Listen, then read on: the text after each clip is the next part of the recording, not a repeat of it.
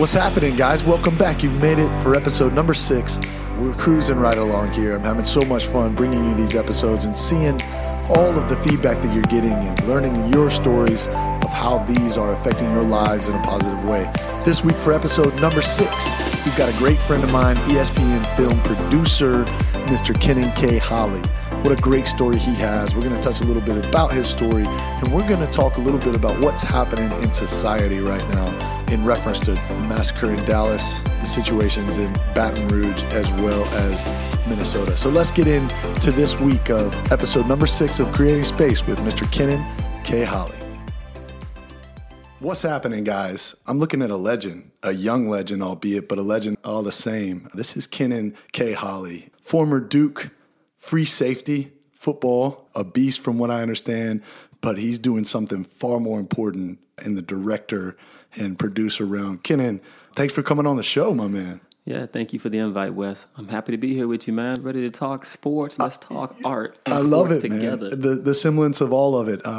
For me, it's easy to be able to rep off, but tell the listeners just exactly how you introduce yourself to anyone that you meet that wants to know about your professional life. Like, who is Kenan K. Holly? That's interesting. I always wonder what to say when I'm on an airplane, sitting next to somebody, and they ask me, what do you do? And I say, try to keep it as simple as possible, shortest answer as possible. Okay. So someone goes, what do you do? And I go, I make movies. Right. I make movies. And that's it. That's it. You keep it right there. Yeah, because sometimes I'm the writer, sometimes I'm the producer, sometimes I'm the director. It varies, what my role is. How cool is that to say, man? Oh, it is cool. You've got to build your chest up when you say it. No, you got to say it real relaxed. Though. You can't build your chest. You got to lay back all smooth like you're saying, like you sell staplers. You're like, oh, yeah, I make movies. Yeah, I make movies. What they got here? They got peanuts, they got cranberry juice. What you got? So you don't even wait for their reaction. You just throw it at them and just allow them to hit them and see what happens. Yeah, I like to see the look on their face. 'Cause it's interesting, man. Like a lot of people who do what I do have done it their whole professional careers. Right. It's been their job since they left college. But I took in a divergent track. Okay. I came out of Duke in 99, summer of 99, went straight to NFL Films, was there 2 years, was great.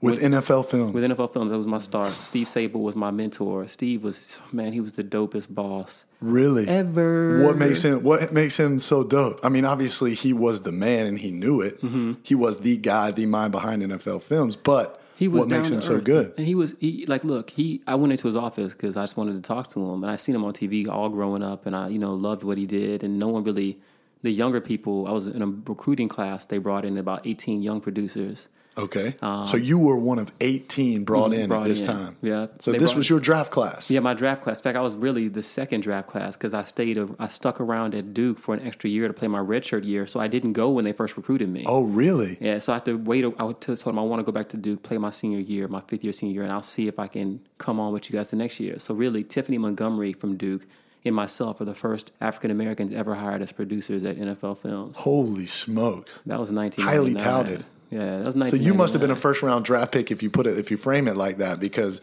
once you turn them down, they're like, he's not getting away from us. We got to get him this next year. No, it was the opposite. When I turned them down, they kind of forgot about me. Really? In fact, the way I got the job is I stayed a year, and I said, no, I'm staying a year. I stayed a year. I got the whole year on scholarship, which you don't normally do. I got the whole year. I left school on Friday, drove from Duke in Durham, North Carolina, to Cherry Hill, New Jersey, where NFL Films was. I drove all the way up there on the end of the day Friday. They didn't know I was coming. I went up there. One of my boys from Duke had got recruited the year before, Rob Gary. And I drove up there and I told him, Rob, hey, I'm here. Really? He's like, you're here? I was didn't tell anyone? Didn't tell anyone. I just walked up in there, talked to the secretary. He was like, what's up? What the guy who interviewed me, you just arrived. Chris Barlow, who I love. He does NFL Films Presents. He's great, really smart, really good. He was like, hey, Kenan, what are you doing here? He came out and met me. He toured me around. No he took way. Me, I saw Tiffany, who I went to school with. I saw Rob, who I went to school with. And I really just came in there and just like, yo, this I'm is not going to be denied. I want to be here. Like I'm here. I'm here because I belong here. You all know I belong here. I do. I don't care what year it is. I love that, man. You decided, and probably a mixture of ego, but yet determination. It was like, I want to do this. They wanted me last year. Why can't I fit in? Let me get in here because this is where I'm meant to be. Yeah. Take some courage. It took courage, and it took, I'm a person who's so laid back by nature. A lot of times it takes a personal relationship to get me inspired. Okay. And at the time, my girlfriend in college, who I really, really loved, she had left the year before and she was working in New York. All right. And I didn't have a job yet. If I had stayed in school next year, I didn't have a job. And I said, if I want to get this girl, I better get a job somewhere up there close. To in New York and New Jersey. NFL Films an hour and a half away. So that was really like my kick in the ass. Like, hey, man, you better get up here and get this job. Man, why is it that love normally stimulate, or heartbreak or love all the same, it stimulates greatness? Why is that, you think? I think it's funny you say that. There's a book written in like the 1930s by, I think, Napoleon Hill is the author. Think and Grow Rich is the book. And there's a whole chapter on sex transmutation. Sex transmutation. That term is sex transmutation. Right. What that basically means is taking your sexual energy, your romantic energy, and transferring it into your whatever endeavor. It could be an athletic endeavor. It could be an artistic endeavor. It could be a financial endeavor. And it talks in that chapter, though, not only about transmuting your energy. It talks about men, great men of history, who were inspired by a woman, who were mediocre men before they encountered the woman who they either wanted to get with or they were in love with or they married. His desire for her made him into a great man. Wow. And I think that's very true for me. I'm very influenced by my love of whatever woman's in my life at the time. Mm. You know, I was really... grew up in a close, affectionate relationship with my sister, my mother. They're really tight with me. They're both very accomplished, very smart women. Awesome. And so I think that has an effect on me and other men. Like, you want to get that girl, you'll do whatever. Yeah. You know, you'll find ways to drive yourself from, you'll be living in Salt Lake City, Utah, and she's off in Louisiana, and somehow you pop up on the weekend because you're inspired. You know? Yeah, love will make you traverse any sort of terrain to get to it, man. Yeah. That has happened very similarly in my life as well. And I tell myself that because I can't reach out to her, but I tell myself that, like, thank you for trying and getting through that hard heartbreak, because, man, did you come out on the other side stronger, faster, more determined. What a story, man. Transmutation. Sex transmutation. Take that energy and place it in another endeavor. And it's a very powerful thing. I try it even to this day. Like, I work at it from time to time. It's hard, man. Right. It's hard because as men, we're trained to be direct. Like, whatever you want, whatever your energy tells you to desire, you want that thing. You don't normally think to, like, a strong man in our definition in America is someone who desires X and gets X. Right. Whether X be that house. Right. Whether X be that car. Yep. Whether X be that woman right there. Mm-hmm. This man is the man because every X that he desires, X, Y, and Z, he gets X, Y, and Z. He gets it. And if you're a man who desires X, Y, and Z but doesn't get any X, Y, and Z, you're considered to be soft, weak, you know, a simple dude or a punk or whatever. So you're not the alpha. You're not the alpha because you don't make things happen that you want to happen. So the idea of taking a desire, and instead of pursuing that desire, like, I want X and I'm going to get X. Yeah. Instead say, I want X, but I realize X may not be good for me. Okay. Y definitely is good for me. I'm going to take the desire that I have for X and somehow transform it into desire for Y. That's a powerful thing to be able to do. What a way to start a podcast. Just dropping knowledge. And I'm starting to, and I'm sure the listeners are, figure out that there is a area of genius inside of what most people would look at with a 6 foot plus built frame. There's something going on upstairs. So what a great way to start this. Let's backtrack it a little bit, though. Let's get back to Kenan in high school. Mm-hmm. All right. And most athletes, I dealt with this, most individuals that are not athletes, that are not in your realm, look at you and think that you are singularly focused. Athletics is all that matters. For you, you went to Duke. You were a varsity level competitive athlete. How and when did you find out that you had a talent in the creative arts? When did you realize that I'm not just good at football? Yeah. I'm also good at this. And when did you find that? And how did you coexist with other athletes who all they cared about was the game? Right. Well, 2 moments, 4th grade and 8th grade. There were 2 moments. I can give you exact moments. So, okay. Miss Nancy Leaton, art and music teacher at St. James School in 3rd Ward, Houston, Texas. It was a school basically all black kids and almost all white teachers, but it was all good. It was cool. And she had the control of the plays and theater arts. Okay. I never wanted to be up front. I'd always just say I'll be in the choir. My sister was like the star. I didn't want anyone looking at me. I was a super quiet kid. Right. And they were doing Winnie the Pooh. And I was like, everyone's raised their hand for parts. And she was like, well, we need someone really good to be Christopher Robin because he's basically like the human narrator of this play. Right. I'm not even listening because I'm not getting up there, Wes. I'm about to raise my hand for the choir and go hide in the back. So see, everyone raised their hand for, who wants to be Christopher Robin, who wants to be Winnie Pooh, Winnie the Pooh, who wants to be in the choir. I raised my hand for the choir. She's like, no, Ken and Holly, come down here. You're about to try out for Christopher Robin right now. Because I could really read well. Okay. And back in that day in school, they'd always make you read out loud. And I could really read out loud with a lot of expression and a lot of energy. Because it was easy for me to interpret the words. Yeah. So I would concentrate, instead of on reading the words, I concentrate on like livening them up for the class when I read out loud. So when I read out loud, I try to make it like entertaining. Right. And so she'd heard that, and that's why she wanted me to do it. And so the night of the play comes, we rehearse. I memorize all my lines. And the first scene is I walk in, I lead in all the characters, but in their little kid form. So I'm in fourth grade. I'm supposed to lead in the kindergartens who play the little kids. Right before the play started, the kid who was going to be Owl got sick and didn't show up. We had no replacement. She's like, well, go out there. It's about to start. You got to go out there and make something up. So I walk out there. I'm like fourth grade. I'm like, how old is that? Like 9 years old? I walk out, I'm introducing each of the characters to the audience, right? I'm already nervous, my first ever play, and I'm not in the choir. I'm actually having to talk. Yeah. And I got to Owl, I was like, and Owl isn't going to be with us tonight. He had to attend a spelling bee. And the whole crowd, I remember just like, starts laughing. I was like, oh, shoot. I started loosening up. Yeah, like I was like Johnny Carson show. I'm like, yeah, I got more material, people. Hold on. Just wait for it. It just started. Yeah. So that was like the first moment of that night. I remember just everyone coming up to me and like clapping me on my back, and my dad and mom were proud. And I remember that feeling like, dude, I actually like, I'm super shy, but when the lights come on, I feel kind of good about putting on a show. I'm pretty good at this. Yeah, I feel like I just like putting on a show. I like making. What do you think she saw in you at that point that you didn't see in yourself? If you're quiet all the time and you're always falling back to the back of the classroom or the back of the choir, what do you think you did? Was it in the way you wrote? Was it in the way you spoke? What do you think she saw? That's a good question. I think what she saw.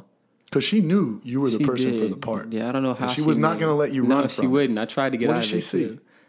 I think she saw the effort to connect. Like when I was reading out loud in those classes, I wasn't just putting on like extra sauce on the reading because I wanted people to know I was smart. I did want that, but I also wanted to break the monotony of a boring school day by giving the other kids a good reading, like give them something to actually listen to. I think she saw that sense of like desire. This kid wants to connect. He's shy. He don't talk much. He doesn't feel comfortable talking. He feels like an outcast a little bit, but I can hear in his voice he wants to connect. You were directing them to the story and the way that it could be produced. You've been doing that since you were young. Yeah. You've always been a director, always been a producer.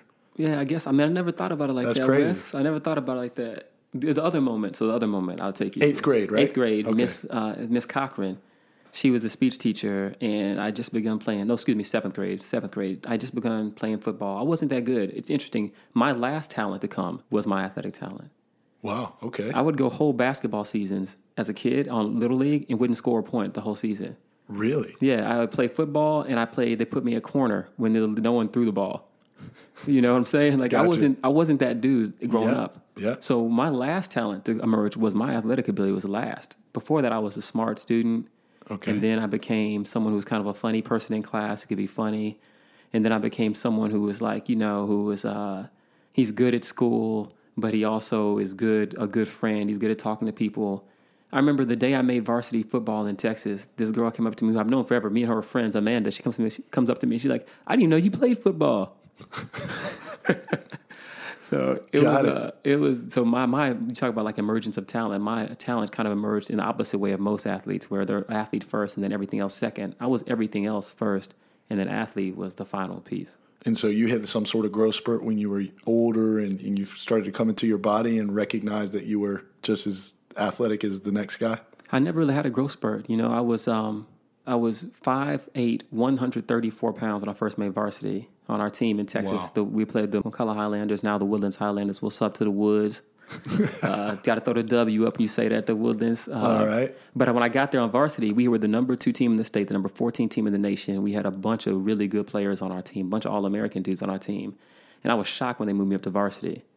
And I was not big. I never had a growth spurt. What happened was I just really, really, really, really, really loved to play football. Got it. And I went from being a small guy to just being a average size guy. And that's all I needed was to get to be even with everybody else. So by the time I was 18, I got to be even, and sophomore year, junior year, I got big enough to just be as big as a regular guy. Sure. And that's all I needed, so. So once the playing field was leveled, it was on. You were crushing it. It was on, man. And so why Duke? Really, this is so shallow because their hats are in the mall, and I thought I could get girls if I chose Duke. Hey, I can't blame you. Why did I choose the College of Charleston? Because most people said there were beautiful girls who went down there. Yeah, for real. We're 17, 18-year-old kids. What do you think we're motivated by? Who believed right? that? That's real. That's real. It is That's real. a real answer. Like, I was like, I only wanted to go to one school. That was Stanford. They didn't invite me. They invited me to walk on. They didn't give me a scholarship. So I only had 2 scholarship offers, D1, which was Rice at the crib in Houston and Duke. And I knew I wasn't going to stay home. I knew no matter what, to me, college meant adventure. It meant getting away. It meant freedom. It meant experiencing. It meant turning into a man. It meant getting away. Yeah. So Duke came out of nowhere at the very end and offered me a scholarship. And I grew up hating Duke. Really? I grew up a UNC fan. Okay. That's easy to do. Yeah. That's it's easy to be. do. No one likes Duke if you're not from like, I mean, some people do, but most people, Duke is a well-hated school. That's how I describe Duke. It's well-hated. Well, come on. There's a bunch of unathletic white guys running around. That's what I said. I was like, Duke is super like prissy, Vanilla. country club, white dudes. I hate them. I love UNC. I'm going to UNC if I can. And it felt like I took that trip out to Duke. I'll never forget, Coach Fred Goldsmith was the coach at Rice. He recruited me when I was 15 years old in Houston because he was in the same city. He was the first coach to really recruit me hard. He made the change to Duke right before National Signing Day. He recruited me on my recruiting visit to Rice. Then he switched schools and went to Duke in the middle of all this. No way. So that's where my scholarship offer came from Duke. It was really Rice extended to Duke. And so he said, come up here. I said, I hate Duke, Coach. I'm not coming up there. He said, you have one visit left. Come, don't waste your visit. I said, okay, I'll have fun and go up there and have a good time. And I got there, and it was the worst. It was the worst, best feeling, Wes, because I came on campus. You hated that you loved it. I hated that I loved it. As soon as I got there, I was like, these guys. It was the only school I went to on my recruiting trips. I went to UT, A&M, Princeton. Wow, Rice. what a list of schools, man. Harvard was recruiting me, and I was like, man, I went to Princeton. Man, I was like, I'll never go here. I stick out like a sore thumb. Like, these dudes, they don't really care about football. I mean, I'm trying to play on TV, fool. Yeah. I'm trying to play Florida State. I want to see what the number 1 team in the country hits like. Right. Y'all are talking about, like, we were up in the library on, like, Friday night on the recruiting trip. I'm like, what do we do in the library, man? I'm like, y'all don't got any better parties than this? I can't fool with y'all. I cannot fool with y'all. So when I got to Duke, the guys were like me. Got it. It was like 85 guys who I could all relate to. And I felt so at home that I was like, oh, God, I love Duke. What's going on? I can't believe it. It's a beautiful campus as well, man. Wow, what a green campus and full of history. Cameron Arena. Did they take you on any of those? Yeah, I didn't notice any of that stuff. We went. I didn't notice any of that. All I noticed was that the guys here are like me. They want to win. And these girls, oh, my God. The African-American girls at Duke, they are beautiful. Coach? Yeah, I was like, dude, these black girls at Duke got it going on. Their hair is just pressed down. So, I mean, outfits, looking splendid. They're so smart when they talk to you. I was like, yeah, I'm in heaven. They had a spotlight following them around campus. You knew exactly where they were. That was like blondes for me when I was at Charleston. I mean, it benefited me. I like to say it benefited me on the soccer field. It just, my head was always on a swivel. I was always checking my shoulder, looking for the next pass, right? But I understand what that's like, where your motivating factors sometimes are the female. Seems to be some parallel lines concluding through your story so far. So collegiate football, was that your dream as a kid? Yes, it was. That was my ultimate, athletic dream. It's like I used to watch sports intensely with my father, every sport, hockey, baseball, and I love football the most. And I said, one day I want to play college football. I want to play on TV. That was my goal. I was like, I want to make it to play on TV. Like, keep in mind, I was not athletic, very small. Right. And my dad's like, Kenan, if you make it to play college D1 football, I'll buy you whatever car you want. I was like, you serious, Dad? He's like, you should have seen, listeners, for you guys who cannot see him, you should have seen the way his face changed after he mentioned that his dad would buy him a car. I mean, he was like, all right, I'm about to get whatever car I want. I locked him into the deal, Wes. I was like, are you serious, Dad? So if I repeated it. So if I get a D1 college scholarship, you'll buy me whatever car I want. He's like, yes. That was when I was like 11 years old. And it was not on the horizon then. And then I remember going to them after we played Westfield, I think my senior year. They're supposed to be one of the better teams in Houston. Right. We beat them like 34-0. I ran for like 150 yards, was killing them on kick returns. I played D that game, had 12 tackles, recovered a fumble. I think I caught a touchdown pass. And this is Texas football. Yeah, this is no short feat. And it was crazy because, like I said, I was not the star player in 7th grade, 8th grade, 9th grade, any of that. All this happened for me at the end. Okay. So I was like, it was after the game. My dad came on the field with my mom, and they gave me a big hug.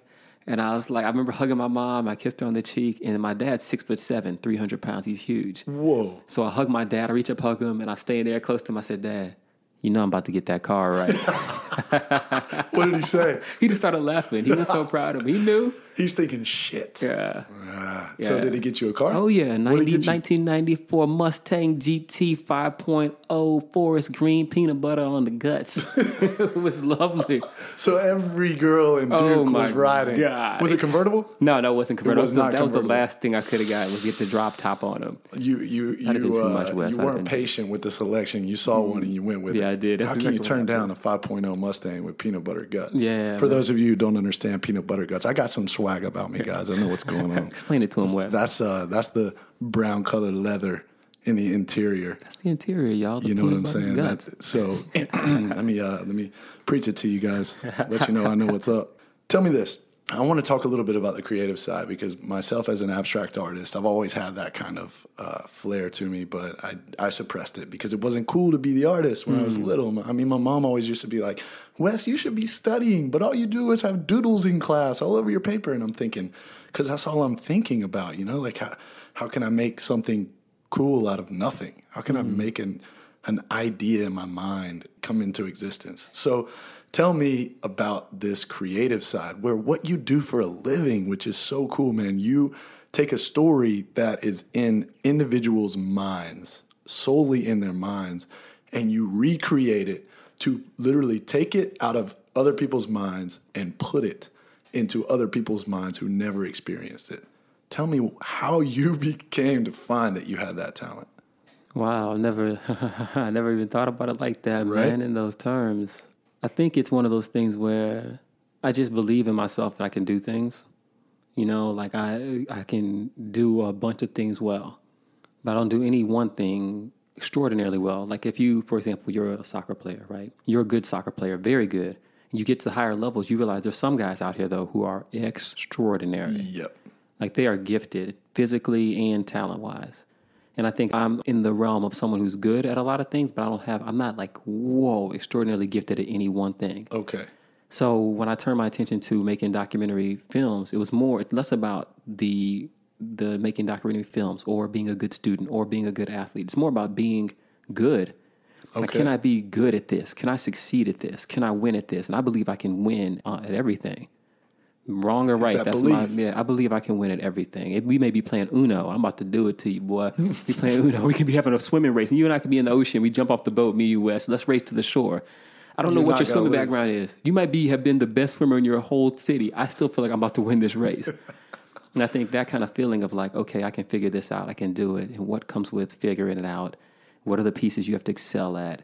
You know, okay, I have to be able to sit down across from somebody, ask them questions about their life in a way that really makes them tell me genuinely what happened in their life. Not the same thing they tell every other person who asks them every day, hey, Dominique Wilkins, what was it like playing at Georgia? Oh, man, it was a great experience. No, I got to say, like, all right, Dominique, when you arrived in Athens and you had so much expectation on your shoulders and you see all these other guys across from you came from their cities and their towns and they're supposed to be the man too. When you walk into the gym the first time, how much fear was running through your mind? How much fear, like how much thoughts of like failure were running through your mind at that point? What does Dominique Wilkins say at that point? Yeah, well, here's the key. I asked him not, were you scared? I didn't ask him a yes or no question. I asked him a question that's a philosophical, like it has to make your mind go to a how, what. And then the ultimate question you can ask, and you have to really warm up to this, is ask the question, why? I only asked that question in an interview maybe once or twice at the very end of the interview to actually let the word why come out of my mouth, because it's such a powerful and personal thing to ask somebody why. Right. You know, you can ask a why question. Like I can ask Dominique why he chose to demand to be traded from Utah to the Atlanta Hawks without saying why.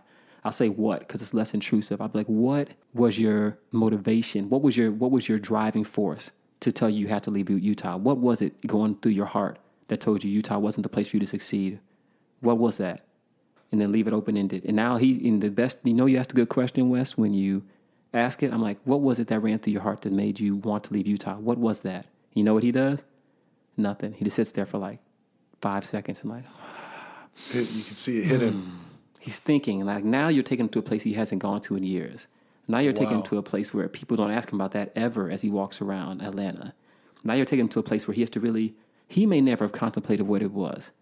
He has to examine himself. When you get done with a good interview, the interviewee should feel like they know themselves better than they did before y'all sat down to talk.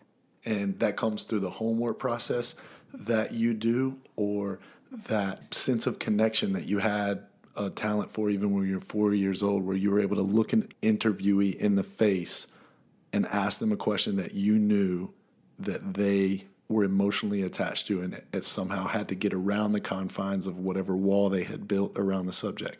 Do you think that is a talent that you possess, or do you think that's a product of your hard work? For me, it was definitely learned. It wasn't natural at all. I tended to ask at the beginning of my career at NFL Films a lot of yes or no questions. Did you guys think you were going to beat the 49ers? Yes.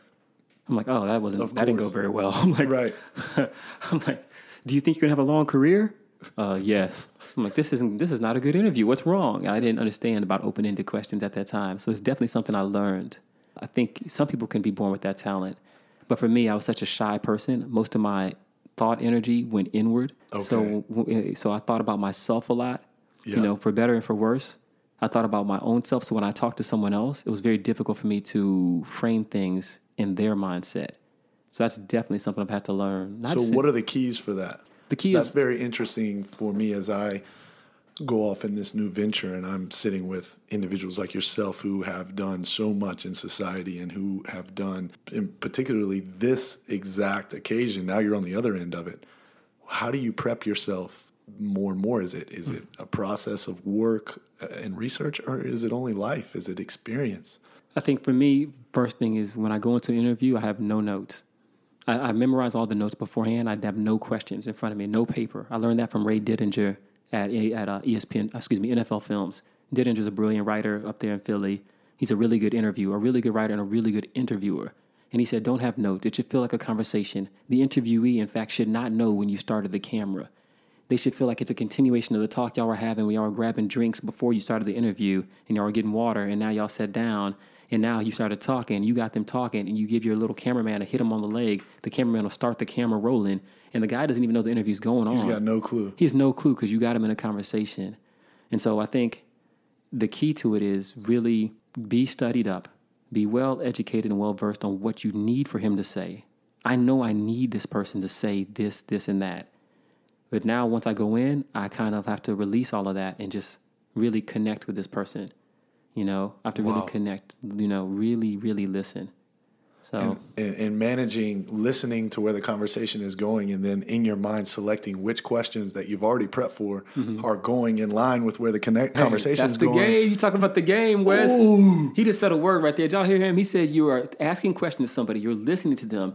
As you're listening, you're in your mind recording an index of what you need them to say. Yep. Have they already said it? Are they going the right direction? Do I need to change their direction? That's the game right there. That's directing, and that's what I'm doing right now in my own mind. Now I'm a bit sensitive, insecure because I got him sensitive about his notes now. He's like, I don't want to look at my notes. Kenneth said you're supposed to look at notes no more. He's gonna be checking me now. I can't turn my phone on, but I had notes because I was super excited about this conversation, and I wanted to make sure that I gave off the good impression, but at the same time, I do feel that every time I look down at my phone, I'm taking away that genuine connection from the interviewee. And you don't need it. That's the key. It's like taking your training wheels off your bike. You need them until you take them off. You realize you don't need them. You fall down a couple of times. You roll down the hill and you start, I got balance. If you were to lose your notes or have your power go off on your phone, what would you do? Would you kill the interview?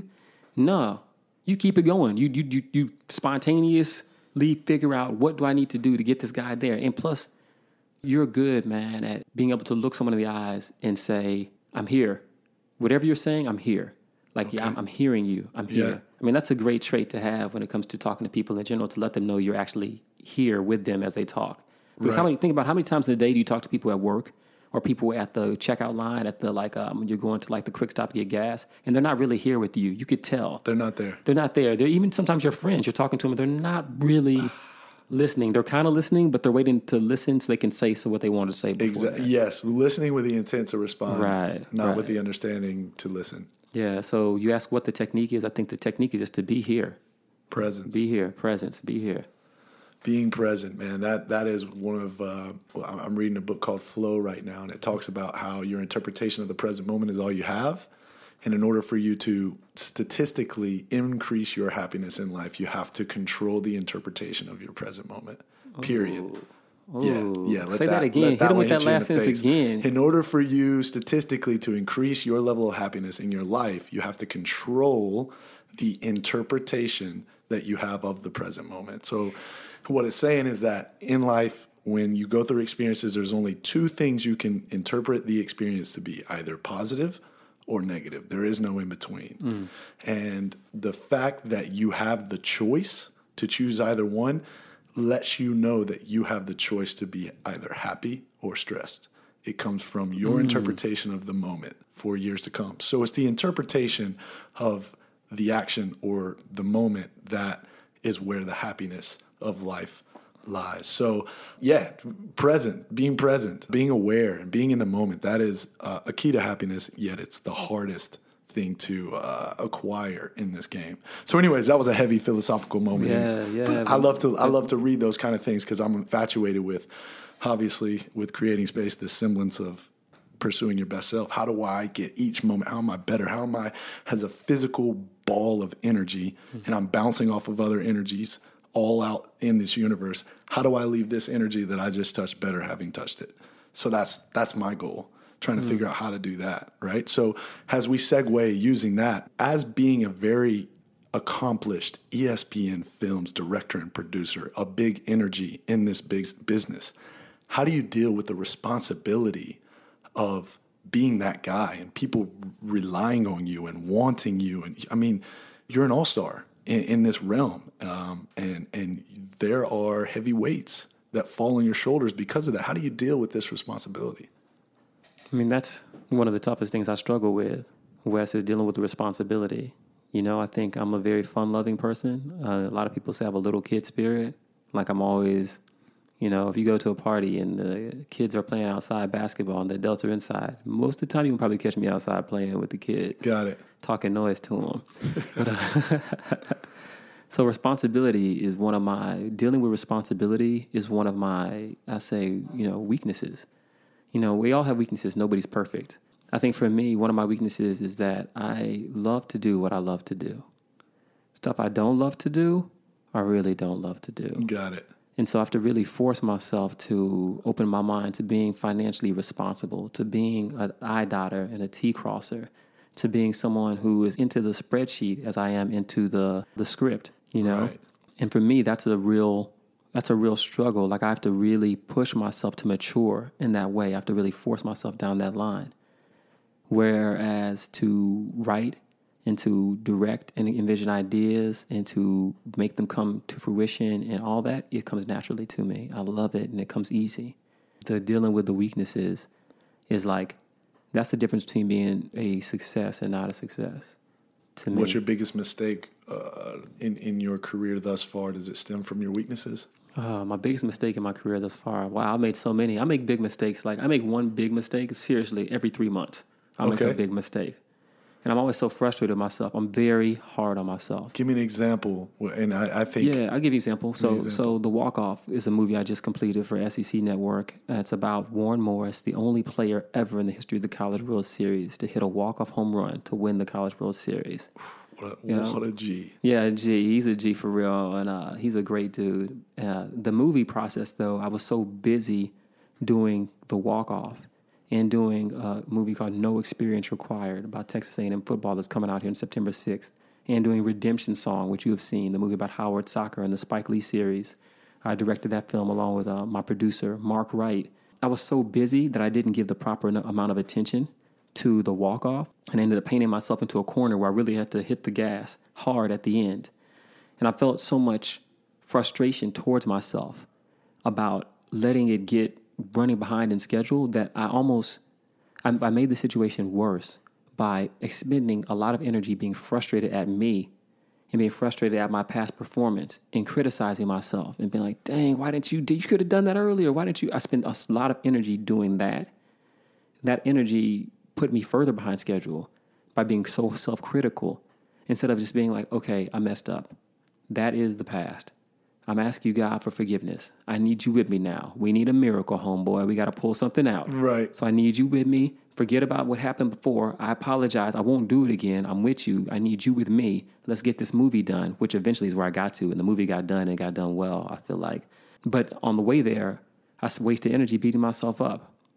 And my real friends, and there's only like a few of them in the world, my real friends know, they counsel me from time to time because whenever I call them and I'm depressed, it's because I'm beating myself up. Got it. I will have just accomplished usually doing something fantastic, some good movie or something, some kind of movie premiere or something in my life. And I'll call them like, oh, man, I haven't accomplished anything. I need to get stuff done. They're like, K Holly, man. Say, come, K Holly, man. Why you always beating yourself up, dude? You're too hard on yourself. Relax. Look at your life. Look where your life is now compared to where it was 10 years ago. Like, you're doing it, man. You're not, they keep saying, I'm going to tell this story. This is a little sad, but it needs to be heard because a lot of people like me who are too hard on themselves. Sam Sarpong is a actor and a model, one of the most successful models from African heritage. He's like African, he's from European. He came from overseas and he came to America. He was one of the first black people to the face of polo. He was voted Male Model of the Year in his home country a number of times. And just recently, last fall, Sam killed himself. Wow. And sorry to hear that. Was that a good friend of yours? He's a good friend of Charles Porter, an actor who's a really good friend of mine. And okay. Sam and I met on a movie set once. We were both like 25 years old, just sparkling and starting out in L.A. Right. And I remember we just kicked it one day. It was him. I remember, never forget, it was an action movie. And it was like they had a scene where they were robbing this bank. And it was like there was cut, and it was in between takes. And we were chilling while they were resetting cameras. And he had the gun. It's not a real gun, but it looked like a real badass gun. He had the gun in his hand. He's twirling it on his finger while he's talking to me. He kept twirling the gun on his finger. That's why every time I think of him, I think of that image. And Charles was sitting there. We were talking. We were all so young and excited and vibrant. But what Sam said to his friend just before he killed himself, just leading up to that, he kept asking them. He's like, "Man, when am I going to make it? Wow. When am I going to make it?" Wow. This is a dude who's the model of the year. Heavily accomplished. He is the face of pole. He's done all these things. You already made it. But you never feel like you made it. And he lost his life to the same feeling I'm talking about. Wow. He lost his life to the feeling of never being satisfied. So how do you go throughout your day with short-term memory and giving yourself grace to not allow yourself to dig too deep of a ditch for yourself? Because I'm the same person, and I've been there. I just released a podcast today that told my story and how I almost climbed the fence of the Lionsgate Bridge in Vancouver, and I almost jumped off because I was that guy that was playing in front of 25, 30,000 people, and then I was homeless. And so I know what that feels like because I battle that side of me every single day. I had it today in yoga. Creating space is not going to get there. You're wasting your time. People don't believe in you. You don't believe in yourself. I had that today. What is your ritual, your routine to be able to get yourself out of that negative chatter that doesn't serve you in any capacity? Right. Well, I'll give you the answer. It's very simple, and then I got to ask you a question because that Vancouver story just stirred something in me. The way I do it is the way I keep peaceful and keep going forward is just to say, thank you. Thank you. Every day, every second that I get stressed, and this is something I've developed just lately, I just tell God, thank you. Thank you for my beautiful sons. Thank you. They're smart as a mug, man. I love these guys. Thank you for my house. Thank you for these movie posters. Thank you for letting me do something I love. Thank you for getting me here in my career. Thank you for my friends. Thank you for my Aunt Cheryl. She believes in me. Right. Thank you for my boy Pete. You know what I mean? He was down with me since the start, making people laugh in these movies. Thank you for my people around me, my circle. Thank you for my shoes. I like these shoes. These shoes are fly as a mug. Thank you for, I think just being thankful. I tend to, the more I say thank you, the more the stress starts to dissipate. And like that fog kind of clears over my head because it's not real. That's what makes it so hard, Wes, is that fog feels so real that fog of like, man, things are never going to be any good. I'm never going to be good enough. That feels so real. Like for Sam, it got so real that it became real to the point where, you know, he cashed out. He couldn't take it anymore, you know? And I think that's the point where I don't ever want my sons to get there. I don't ever want none of my friends to get there. I always want them to be able to hear what we're talking about now and not get there. Right. I remember as a kid thinking very seriously about suicide, you know, and not in a way that I thought about killing myself, but the way I thought about it, like as an option, like what, and I told myself I'll never go do that. I told myself, I was really young, maybe like 10 or 11. I said, I'll never do that. Yeah. I've decided I'm a fighter. I'm a fight. They may kill me, but I'm not taking myself out. Right. I'm a fight. And I think, you know, now at that time I didn't understand how the fog can make you be willing to just let the fight go. And like I just never is going to get better, you know. So what I was pledging there, I didn't know who I was pledging against. I didn't know the opposition. But knowing it now, that builds to, you know, me. The question I had for you is like at that moment when you're about to hop that fence in Vancouver, you're about to, you know, you're really, really out there. You're out. You left the house to go do it. You know, you did not sit in the crib talking about it. You left the house to go do it. Like, what makes you not? When I was on that fence, and I just had my hands in between the spaces in the fence, and I was looking out, and I was having panic attacks every day, and I couldn't look at another human in the eye because I felt like they could just see my soul, man. I felt like they could just see it because I don't know. And at that moment, my mom, when I was young, real young, when I would cry, I'm an emotional cat, man. Yeah. You know what I'm saying? Like, I'm driven by emotion, whether that be anger that drives me to meet goals, or whether it be sadness of feeling lonely or whatever. I'm an emotional cat, and I've accepted that. Yeah. Right? But at that moment, my mom's voice. Now, my mom's father committed suicide. His brother committed suicide. So depression and suicide is heavy in the family. And I can remember when I was young, my mom talking about it, and I could see. My mom didn't know that I could see, but I've always been sensitive to energy. Always, even when I was little, man. There have been times where I can just walk into a room and I can feel it, man. I can take the temperature of the room. It's just a gift that I have. I think the muscle that I built through the hypersensitivity that I've had as an insecure human being. However, to go back to your story, I heard my mom. When she used to hold me, she used to be like, don't cry. It's okay. You're good. Don't cry. And I can remember that voice. And my parents were in Easley, South Carolina, and I was in Vancouver, and my knee was in bad shape, and I was having panic attacks every night, and just wasn't fun anymore, man, you know, and I remember hearing that voice, and I perked up for a second, and I said, why would I do that to my mother? She lost her dad. She lost her uncle. Why would I do that to my mother? And I got back on the bike, and I just decided to fight, and from that decision, Kenan, has stemmed what we're doing right here. So it's the hardest time of the best decision I ever made, man. Yeah. But the fog you talk about, that is real. It will lay there around you for as long as you allow it, but you got to decide not to allow it.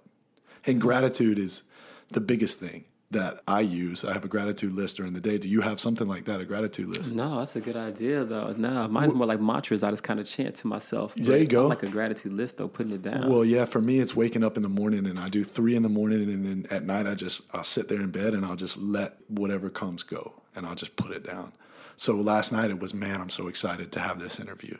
I'm so excited, and I know a lot of people would take this energy that I have that's not allowing me to go to sleep as fear, but this is excitement, man. I'm getting to play in the big leagues. Like, this guy's a super important individual in the films industry, and I get to go sit with him and talk about it, you know? So just collecting my thoughts, and what I was thinking about today, you know, was completely against all of the mantras that I've been doing, you know, fear. And fear will grasp you. It's easy to get scared, man, and it's hard to admit it, you know? It's easy to get scared, and it's hard to admit it. It's a great segue for a cultural question that I want to talk to you about. Sure. Fear. As an African-American male in society right now, I don't know what to say. I don't know what to say, man. I don't think that I could say enough, and I won't even try to begin to talk about how saddened I am by it, because it affects me in so many different ways to see the injustice and feel as though I can't do anything really to help. I can only manage myself right now and be the best human being I can be. But to the question, what is it like being African-American male in this society right now where tension is high, man? What's it like? What's it like? I mean, number one is, being an African American man, being a black dude is very empowering in some ways, right? Because when I walk into, let me give you an example, Wes. If I walk into Panera Bread today, and there's no one else who's my same demographic in there, right? When I open my mouth, when I walk in, you say you can feel energy. When you walk in as a black male, black dude, right? If you walk into a restaurant, immediately when you walk in, attention perks from everybody. The girl behind the counter, whatever her race is, the other one behind the counter, whatever her race is, the dude who's sitting there on the set, everyone perks up, especially if you're young, a young black man. People perk up immediately, everywhere you go. Now, sometimes the perk, you can sense fear, sometimes it's excitement, but it's always like, here comes something different. Especially if you're going in, I'm talking specifically, my black American life is one where I'm constantly, for the most part, I probably spend 80% of my life in situations that are mostly Euro-American. You feel me? Not African-American situations, So I'm mostly in situations where I am the unique or other, or I am the one who is different. Okay. That's most of my life. So I'm used to these scenarios. So when I'm talking from this angle. There's many different black lives and black American lifestyles. And one, there are many people who spend a lot of their black American life living around other black people. That's most of their life. They go to church, go to school, live in the neighborhoods with other black people. I've had that life when I was, a kid and at different times in my life, but that's not my life now. Right. So when I walk in, the energy, first of all, is there's a tension there. And I feel sometimes I wish I could walk in a room and not have my blackness walk into the room first. Wow. Is there a method that you've formed to try to cut that tension? No. I mean, the tension is just going to be what it is, and I kind of like it. I mean, everyone wants to be special, right? Sure.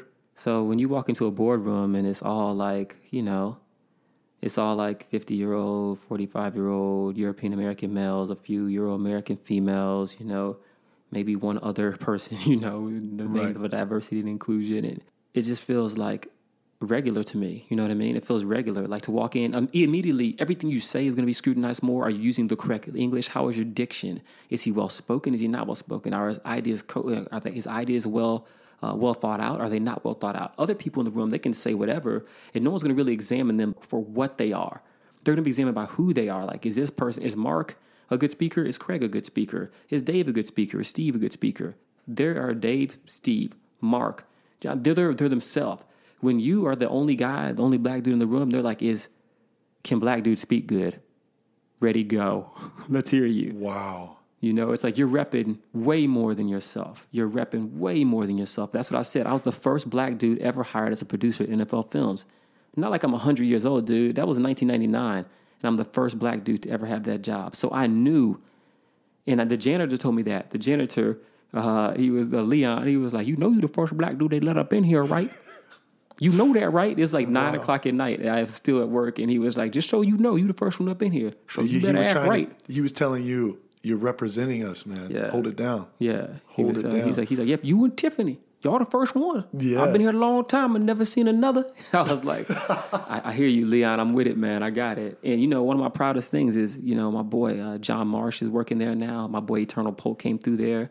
Terrell Riley, Wayne Riley, Kevin Jackson. You hear me?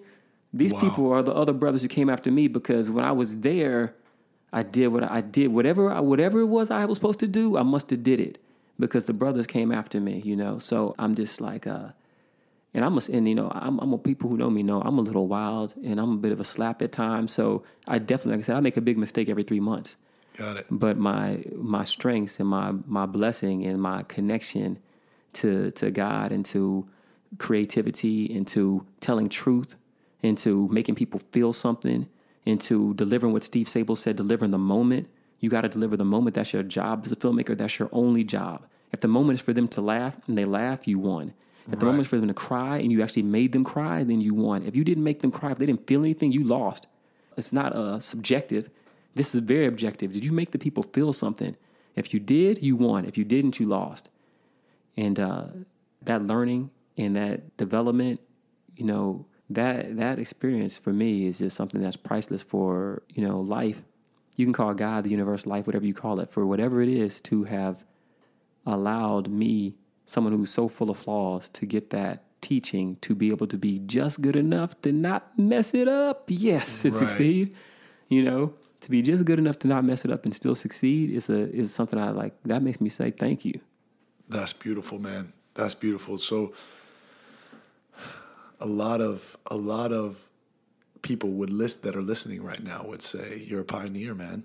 You are revolutionary. No, my mom was a pioneer. She was the first black person admitted to North Texas State University in Dallas. She came from Galveston, Texas. My dad's a pioneer. He's like 1965, went to SUNY Buffalo, got a law degree, went to Berkeley in 1967 or something, got another law degree. Back when it was really hard to do stuff for black people. Lincoln Tiger Phillips, the coach of Howard University soccer in 1971, is a pioneer. He's the first black dude to ever win the national championship.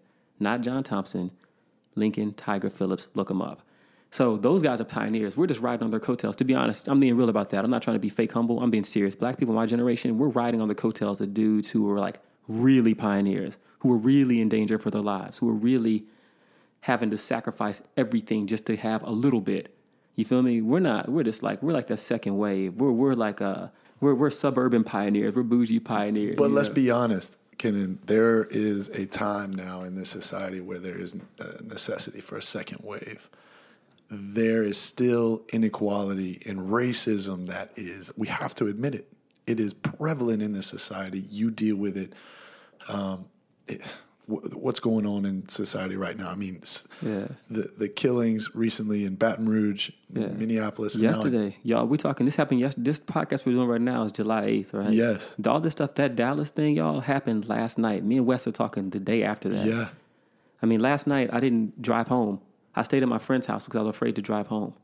Because the Dallas thing happened, I knew the cops would be hurt, mad, riled up on code red. And my registration for my car, I just found out my registration for my car had lapsed. So I've been pulled over 2 days ago for my registration of my car. So I had a reason to be pulled over already. And given everything that was happening, it was 2 o'clock in the morning because I worked till super late last night working on this Texas A&M movie. And I really was I was like, it's not worth the risk for me to drive home right now. Because I could be legitimately pulled over for a real reason because my registration's out.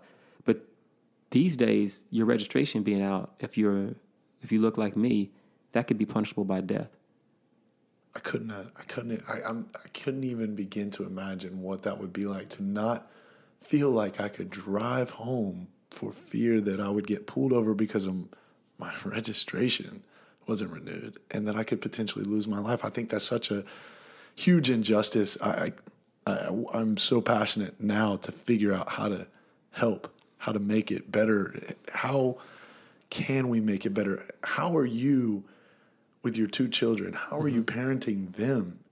What do you say to them?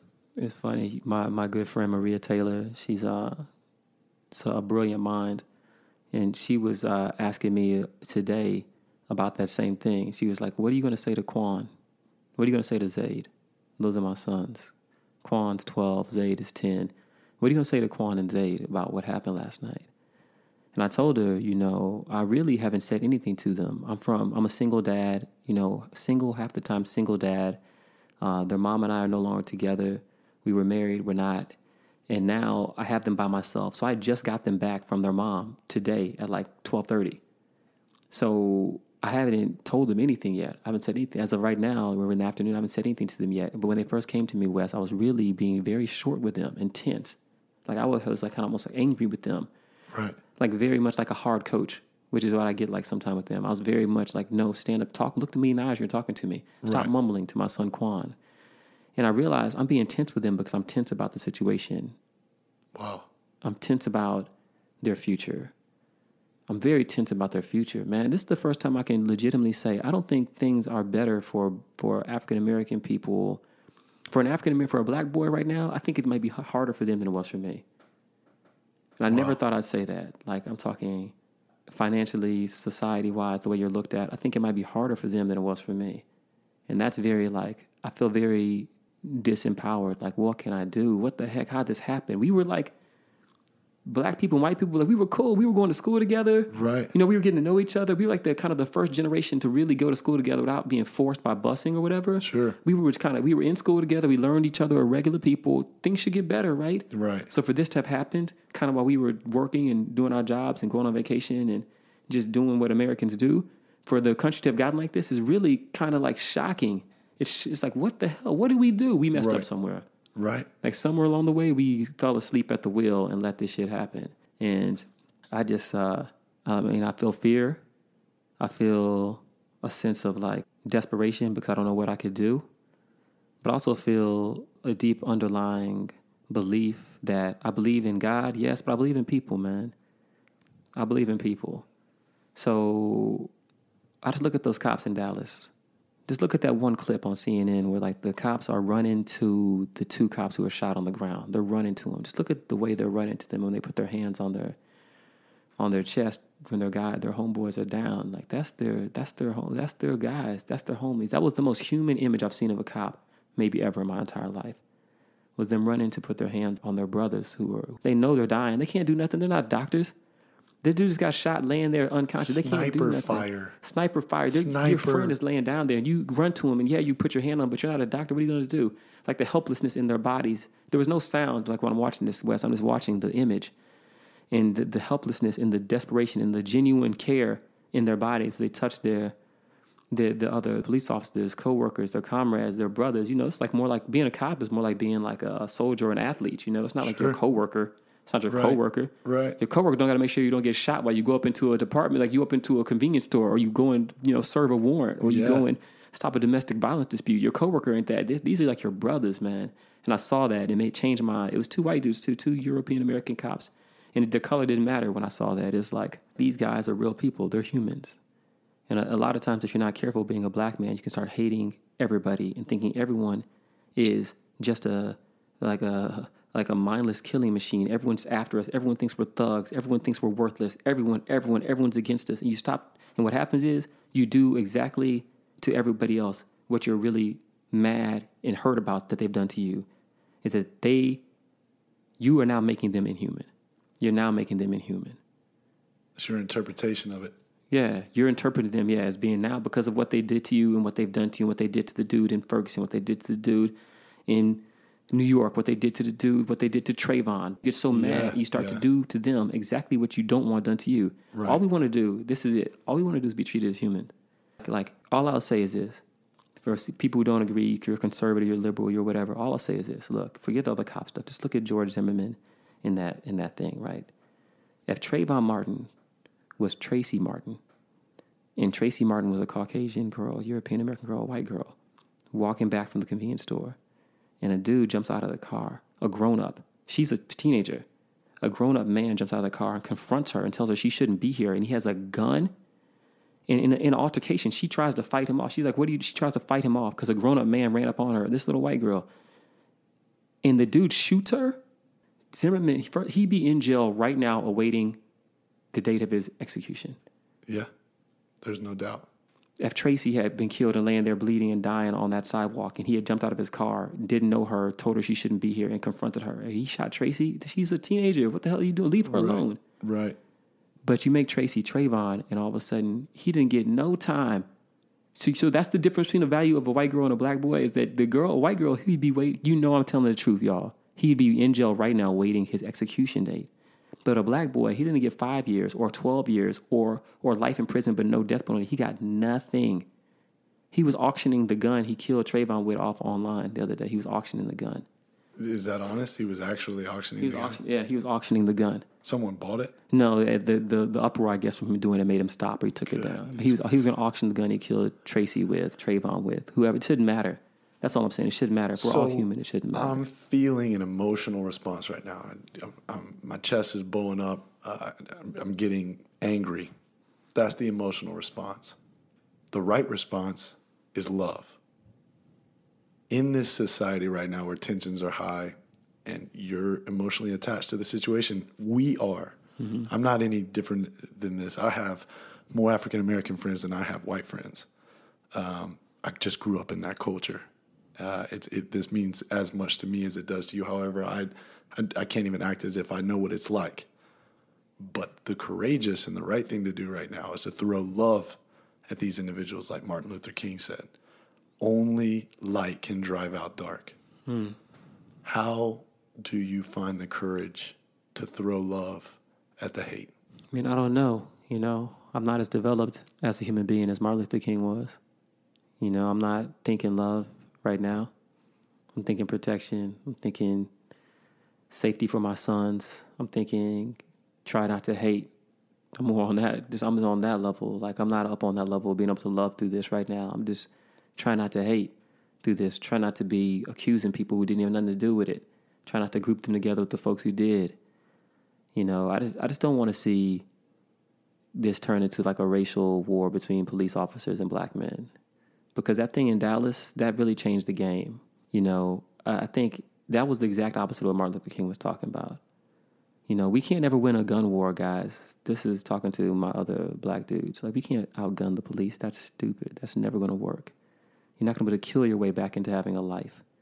That's not going to work. It's going to get more of us killed. I think when it comes to love, it's like, let's start with understanding. Let's start with what we're doing right here. Where's the white dude and the black dude talking right now, y'all? We're just having this conversation. I think for too long, we stopped talking about race. We act like it was all good. And now we realize it's not all good.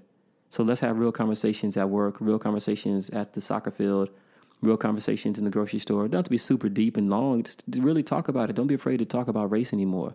Because if we don't talk about it, we're going to keep silently going down this same hole towards us.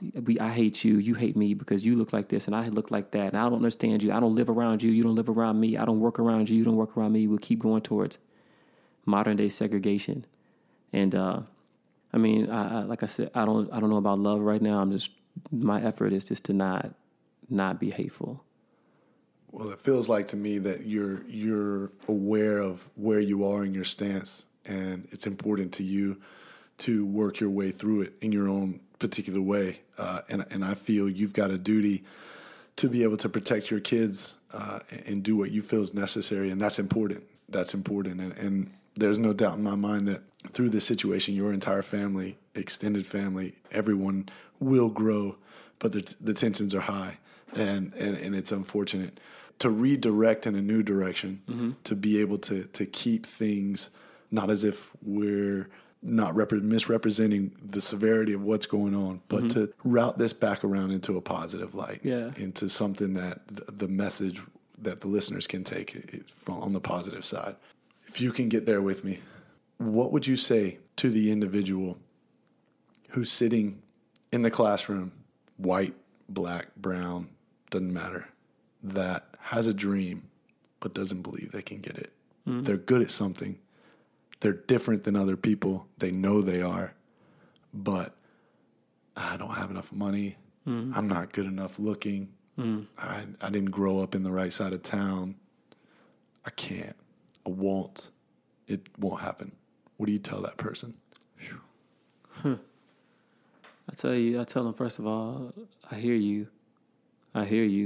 You feel like you don't got the resources to make your dreams come true. You either don't got the talent and ability, or don't got the money and connections, or you just don't got the time because you're busy doing other stuff, or you just don't got it. You don't got the it factor. You don't feel like you have it, but you want it. I would say I feel that. I feel that at least one time every day. I feel that same feeling at least once every day. So you tell them they're not alone. I start with that. And I tell them then after that, look, like I told you before, I'm anyone, like if you ask my sister or my brother, they all know, like, they call me Mr. Short-Term Memory as a kid. My dad would say, go mow the grass. I'm like, okay. And I start watching TV. He'd come back 3 hours later and be yelling at me and mad as hell. I wouldn't even remember him asking, Wes. Right. Until he started yelling. I'm like, what is he yelling about? This dude is tripping. Oh, yeah, the grass. My bad. It's like, I don't have the strongest mind of all time. I'm a football player, There's plenty of people out there who are smarter than me, But I say if life could work a good work of my life, given my shortcomings, which are aplenty, if something good could be made of my life, using the good things I have to overcome all the bad things I have, then you damn sure can make it. Right. Because I was on the verge of self-destruction many, many times, on the verge of implosion many, many times, on the verge of messing up and being too irresponsible, to this, to that, to this, to that, many, many times. And if God is willing to work out this good of a career, I mean, dude, look at that. I think that's the placard I have for my name, Kenan Holly, producer, ESPN Films, The White House.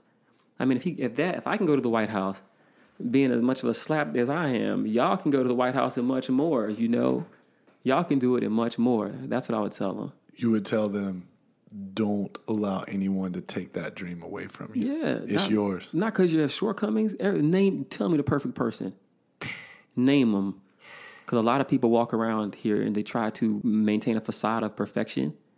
But we all know nobody's perfect. You know, it's like everybody's shit stinks. Everyone. Nobody is perfect. So if you're not perfect, you don't have to over-focus on your weaknesses. Just work on your strengths. Okay, so back to soccer. Thierry Henry, Arsene Wenger, Arsenal. No one wanted Henry when he was playing at the club in French. I forgot what, maybe in Marseille. No, he wasn't highly touted as a striker because he couldn't head the ball. Everyone's like, he can't head the ball. He's not good in the air. He can't head the ball. And Arsene Wenger said, I don't care about that. This guy has some of the most gifted 2 feet I've ever seen. Right. I'm going to get him, bring him here, and I'm not going to train him on heading the ball, as you all been trying to do. I'm going to make him work on just his strengths all day, every day. He's going to practice what he's already good at until his strengths, which are already on a level of 1 to 100, he's already a 91. He's going to become a 99 on what he's already good at. And he did that, and you see what happened? Like Henry, unstoppable. He hits, like a touch of class, world class from Thierry Henry. He was a part of that group that he made the Invincibles. I mean, that 2004 group, they didn't lose a game. Yeah. And he was that guy on the team. I mean, I would say 90% of the jerseys that were in Emirates at that time were Henry jerseys. Yep, number 14, Henry. You know? So I think that I would just tell the kid that, like, don't worry about your shortcomings. No, you're not perfect. You're not beautifully handsome perfectly. You're not smart or intellectual perfectly. You're not well-spoken. Your speech isn't perfect, but you don't got to be perfect. Just take what you do well and really, really do it well. Right. Second question. Mm-hmm. For the individual who is working the job that they hate, and, man, they're got these dreams, on Bank of America Tower downtown Charlotte, and I'm making good money, and I'm caught up in this lifestyle of the amount of money that I'm making, and everything in my life is a product of that, right? I'm making close to 6 figures, or maybe I'm not, but I hate going to work every day. But, man, on the weekends, I love when I have a camera and I'm doing photography. I love that. Yeah. And I really wish I could make that my life. I really wish that I could make that. That's my dream life. But I got to get back to work, and I got to do this because this is what makes the money, and I have to do it. This is the job. What do you tell that person that is stuck in the job they hate and their soul is dying because they do not live a life that they love? I would tell them, quit complaining, man. You got money. You got a nice-ass car. Quit your ass complaining, man. People out here don't got no food. You talking about that? You driving around in a goddamn Acura. Come on. It's like you're whining, but no, I'm joking. I'm playing with y'all. What would I tell them? I'd be like, let's see. What would I really tell them? I'd be like, yeah, it's not over for you, Life expectancy now is longer than it's ever been. Right. There's a good chance you could be 85. You're probably saying all these things about your lack of interest in your career in your 40s. Hopefully in your 30s. Maybe even in your 20s. That's great. There's plenty of time for you to recreate yourself. There's plenty of time for you to do something else. When I was 32, ask me what my job was when I was 32. What were you doing at 32 years old? At 32, I was in Houston, Texas, in the Westheimer area, working at Canon Business Solutions, selling copiers. No way. Yeah. 32 years old. At 32. Old. At 34 years old, I was in the Richmond area of Houston, Texas, working at Kaplan University, Texas School of Business, which is basically like an IT technical type school, doing admissions. 34. At 34. What age were you when you hit the redirect? At 35, my boy Rory Karpf, brilliant director of The Book of Manning, director of I Hate Christian Laettner. Roy's a bad dude. Wow. He gets this job. He's one of my best friends in the world. one of my best friends in the world, he called me and said, you got to come back to work with me, man. You got to come back and work at NASCAR. Come to Charlotte. You know, you should join us. We got a strong team here. You should get back to filmmaking. You should do this. And it was like when Lil Wayne called Drake. I was like, dude, let me get that flight. Let me catch that flight and see what's up. So can't get out of this soon enough. Yeah. So I would tell them, don't give up on yourself, because look, like I said, I was 34 working at basically ITT Technical, trying to convince kids to go to this technical school. And that job had its own fulfillment. It made me a better human being and a better worker too. The thing is, when I make my movies, I don't make them with other filmmakers in mind. I make them in mind for the students who are at that ITT Technical School. My coworkers who were so miserable working there at Kaplan School of Business, Texas School of Business, Kaplan Education, like they were miserable, but they wanted some entertainment on the weekend. I make movies for them because I understand that life now. Right. Because I lost my NFL Films career halfway through. I lost my career. I lost everything at one time. I lost my career. I lost my marriage. I lost everything I had that I held dear. And it let me see a different side of America. Not the successful, I went to Duke. I'm a top 100 Texas football player. I lost that life and got to have the life of just a regular with pain and everything, not always winning. And now I get to tell stories to those folks that are going to make their hearts come alive. That's beautiful, man. Wow. What that makes me feel better as I turn 30 this year, and I'm trying to create this out of nothing, man. I'm literally out of zero, and I won't be stopped. But man, is it associated with a lot of fear and a lot of self-doubt. So I want to thank you for all that you do in society, man. The way you are able to make motion pictures that take people out of the everyday trivial things in their lives and puts them into another experience and brings them emotion, brings them happiness, sadness, takes them on a ride and makes them a better human being than they were before they watched the show. So not only that, man, you're just a great guy, great vibes, very intelligent, and I am leaving this better.